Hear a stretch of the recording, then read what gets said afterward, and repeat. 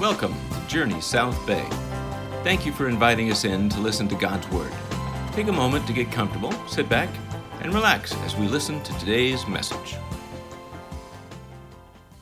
And if you are able to, would you join me in standing as we read God's Word together? The Word today comes from Galatians 1:1-10.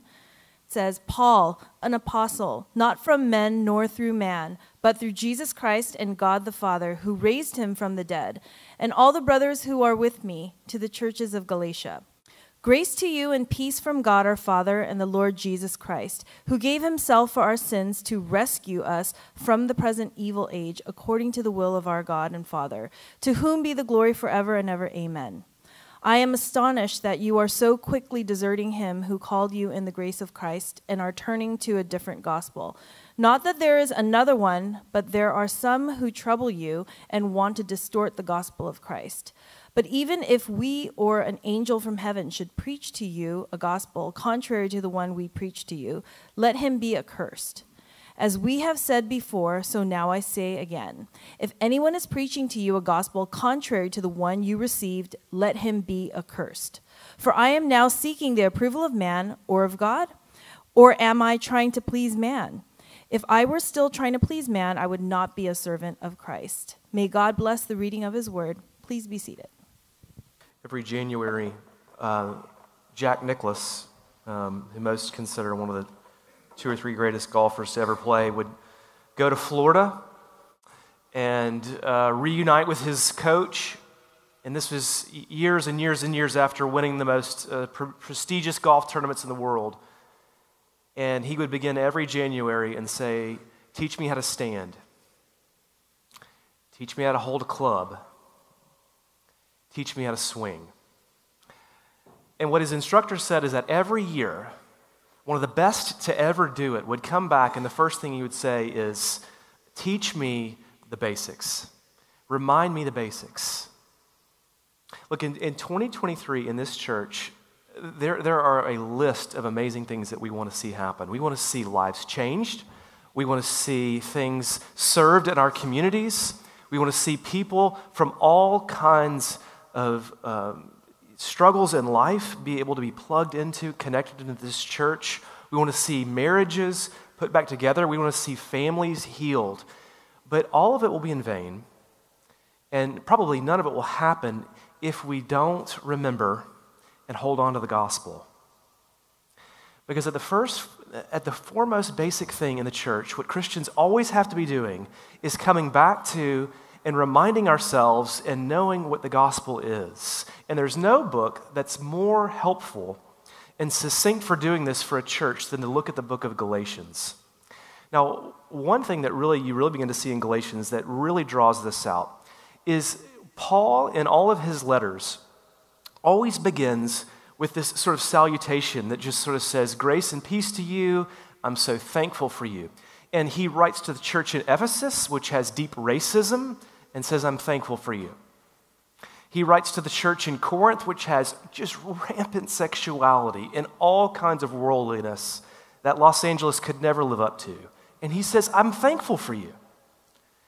But he comes to this book of Galatians, to these people who don't have any of those struggles, and there's no thankfulness. It's just frustration and concern. It's because losing the gospel is more important to Paul than any of those other things, and it's the greatest threat to the church. So here's what we're going to start to do this morning. We're going to look at the whole book of Galatians as we go forward this spring. And right away, we're going to see 3 things in this text. 1, just the content of the gospel. 2, the order of the gospel. And 3, the slipperiness of the gospel. We want to hold on to and protect the gospel, and so those 3 things let's learn this morning: the content, the order, and the slipperiness of the gospel. First, the content. The gospel, it is a living thing that we're all going to be able to learn in the book of Galatians, that all of us sort of have trouble applying and holding on to. And one of the main reasons is because we actually don't often know what the content of the gospel is. Do you know what the gospel is? I mean, often people, if you say, what's the gospel? Sometimes people say, well, it's Matthew, Mark, Luke, or John, or the teachings of Jesus. or sometimes people say the love of God, and sometimes it's not less than all of that, but that's not really accurate about what the gospel is. What's the gospel? Well, Paul tells us simply in a word here in verse 4. The gospel is rescue. This is what he says. Jesus, who gave himself for our sins to rescue us from the present evil age according to the will of God, our Father. J.B. Lightfoot, the bishop of Durham, he said that this one word rescue sums up the entire book of Galatians, that the gospel is a rescue message. And there's a couple components to this. One component is it draws out our need, that we had to be rescued. It says we had to be rescued from our sins and this present evil age. Now, those two things sort of are loaded theology we won't have time to go into. But it's basically saying we have to be rescued from both what has happened to us, what we've done, and the punishment that we deserve for the life that we've lived, and our inability to ever change ourselves and do anything about that. That there's something inherently wrong with us that is so broken and is so off pace from the way humanity is meant to be designed that the only way out for us is to be rescued. Now, some of us hear that and roll our eyes at it, or it doesn't resonate in any way because we're blinded by our circumstances. You know, one of the reasons that you don't know your deep need for rescue is because your circumstances have just blinded you to that. Our family flew back this week, and on the plane, I watched an old classic movie that I'd never seen before called Chinatown, which is a great classic movie of where Jack Nicholson is a private investigator looking into the corruption in Los Angeles. And what happens is there's this rich tycoon who's trying to steal all the water supply. And in order to make his crime work, he has murder and cover-up, and there's all sorts of corruption going on. And when Jack Nicholson busts him and begins to figure it out and confronts him, he's just like, you're so wealthy, you're so rich. Why in the world would you do this? Why would you go to this extent? And the man looks at Jack Nicholson, he says, Gitz, you see, most people never have to face the fact that at the right time, in the right place, they're capable of anything. One of the reasons that you don't know the depth of what you're capable of is just you're not at the bottom of society or the top of society. But if you were, you have no idea what you're capable of. Others of us hear the idea of being rescued, and we agree with it on paper, but honestly, in real life, when we're confronted in a very practical way in an intimate relationship of something in us that needs to be rescued, the gloves come off.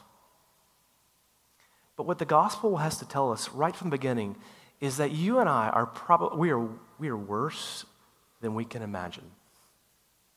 And we're worse than we care to admit, both to ourselves and to other people. The next component, though, of the gospel it says he came to rescue us. It's not just our need, but it's his provision. Most founders of religions, they didn't come to do anything more than to teach or to enlighten us. But Paul says, Jesus, what he does, the uniqueness of Christianity in the gospel, is he comes into our helpless situation. He looks at us drowning in our inability to do anything about ourselves, jumps in the pool, and he rescues us. How? The language he says is, he gave himself for our sins. And that little prepositional phrase could almost be better translated on behalf of or in the place of. That is, what the language is drawing out is that this is a very crucial part of the gospel, is that what Jesus does is he substitutes himself. He looks at us in our place and puts us in the place where we should be and we presently are, and takes that place. He looks at us dying and drowning, jumps in and dies himself in order to get us out. Now, why does he do it? Paul says, out of the will of God. Which means he doesn't do it because we're sitting there longing for spirituality.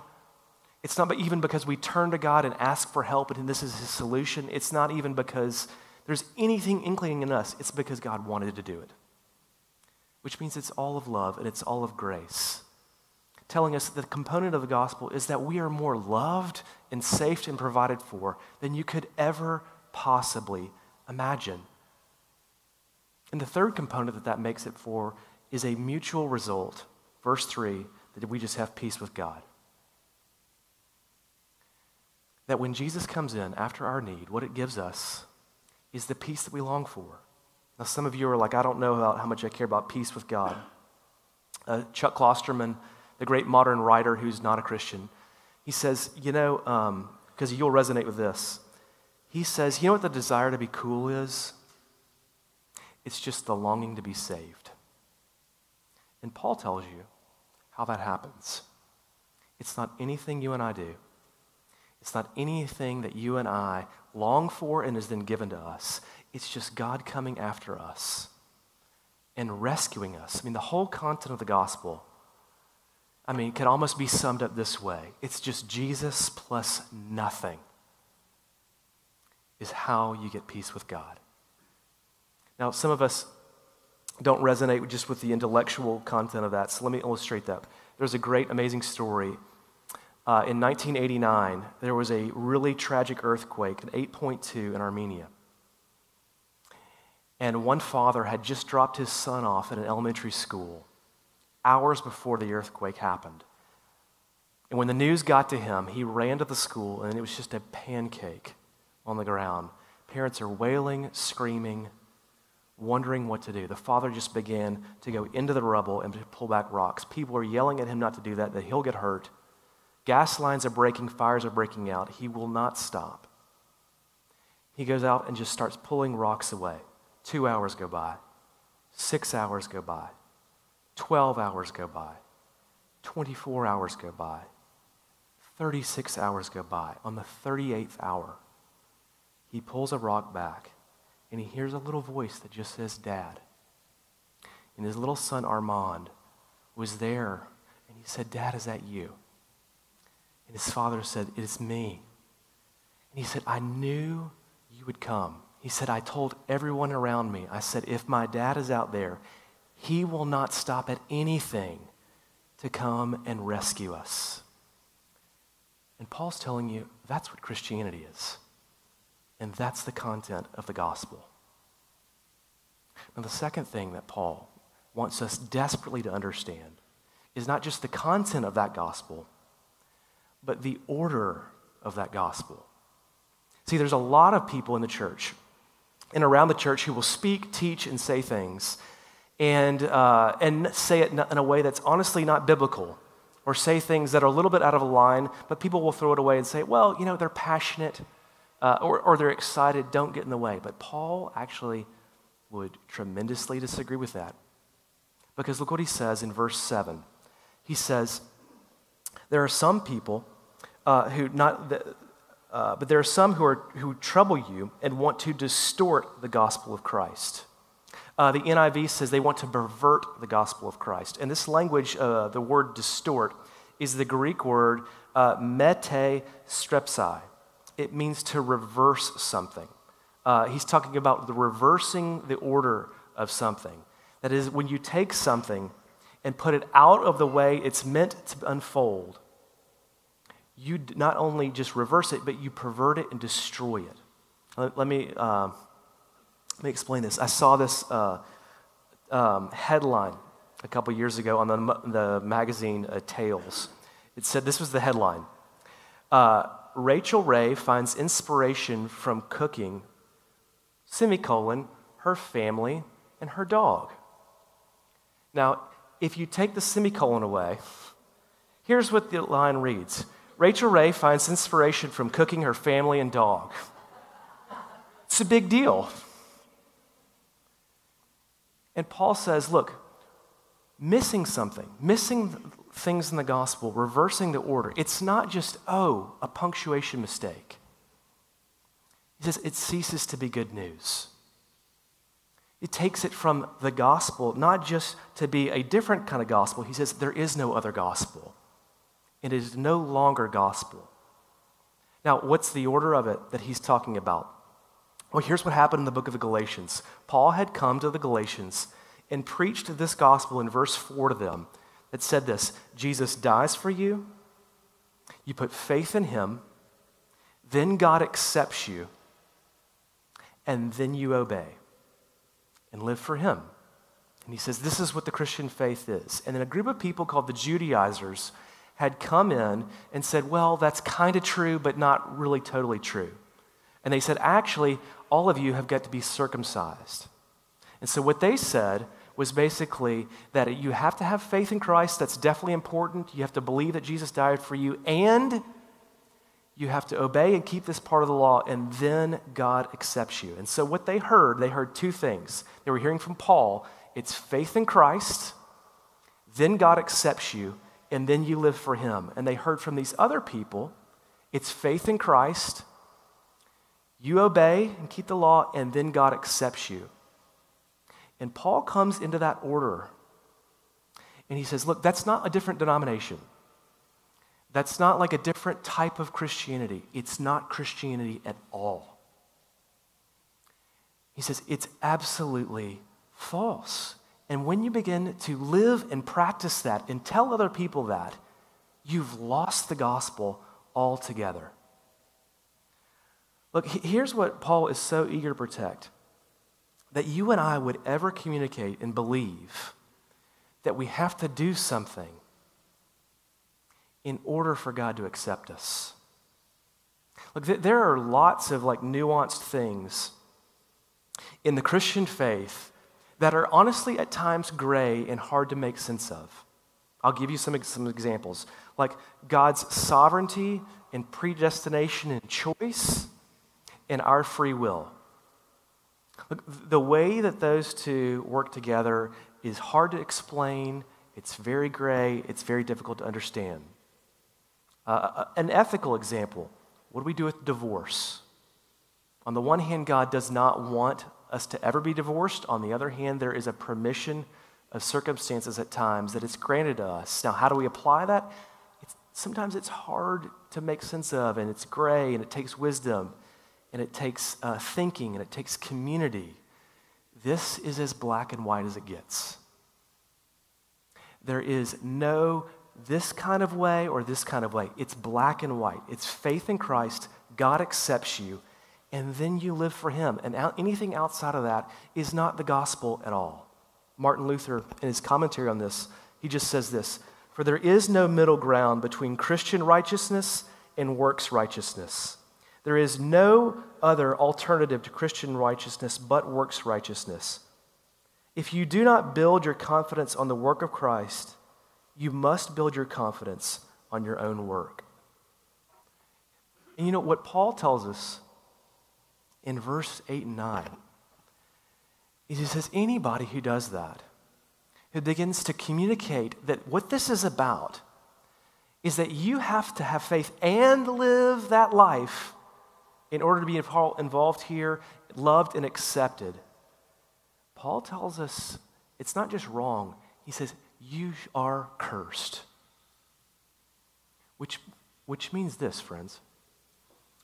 The worst thing that you can do in God's eyes is not go have an affair, is not go embezzle money, is not even be racist.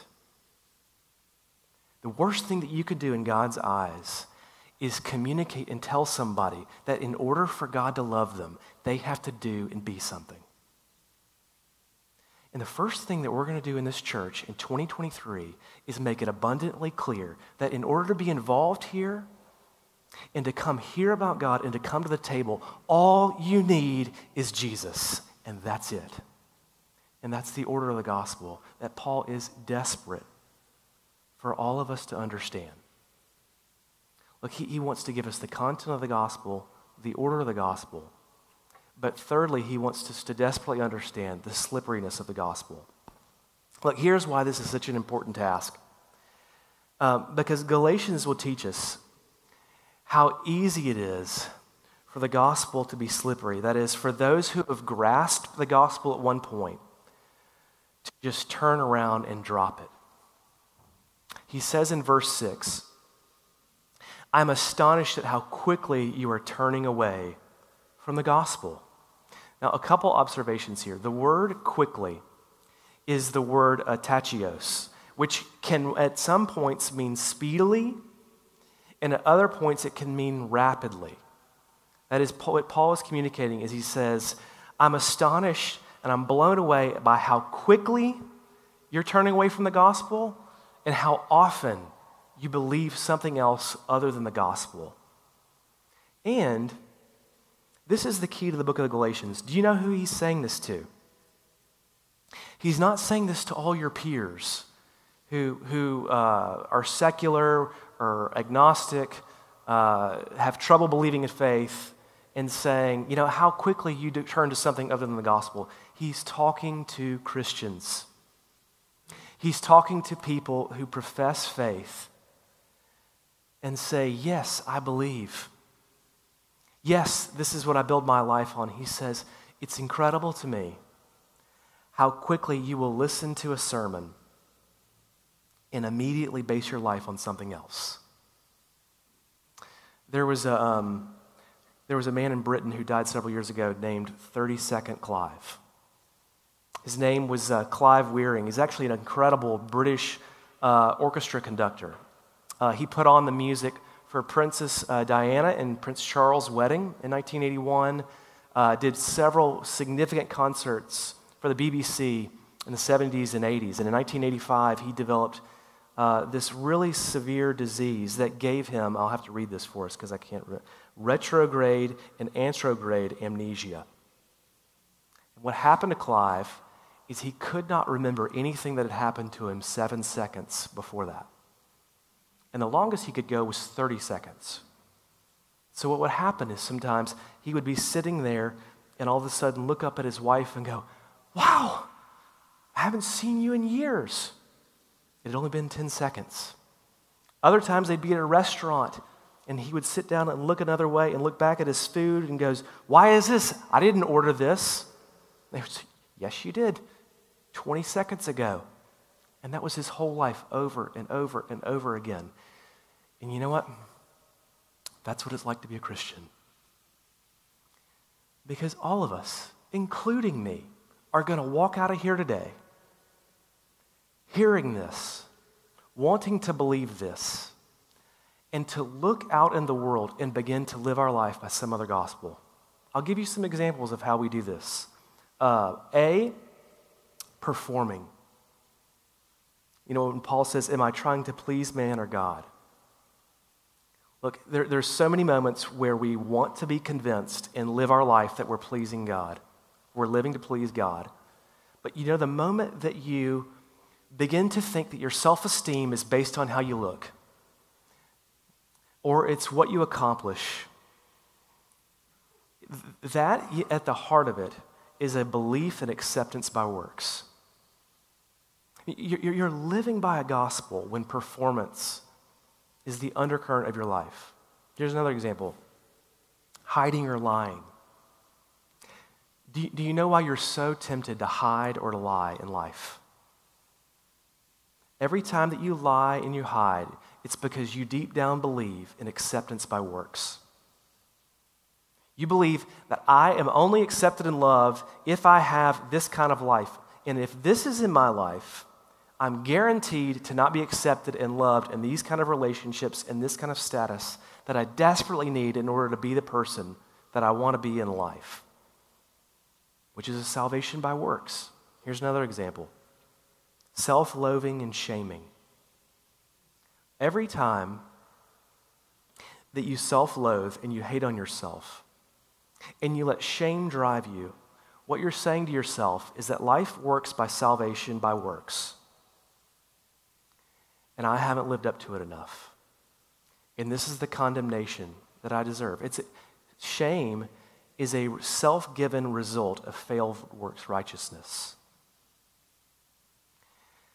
Look, the slippery thing about the gospel that all of us have got to keep coming back to is that all you need for it is nothing.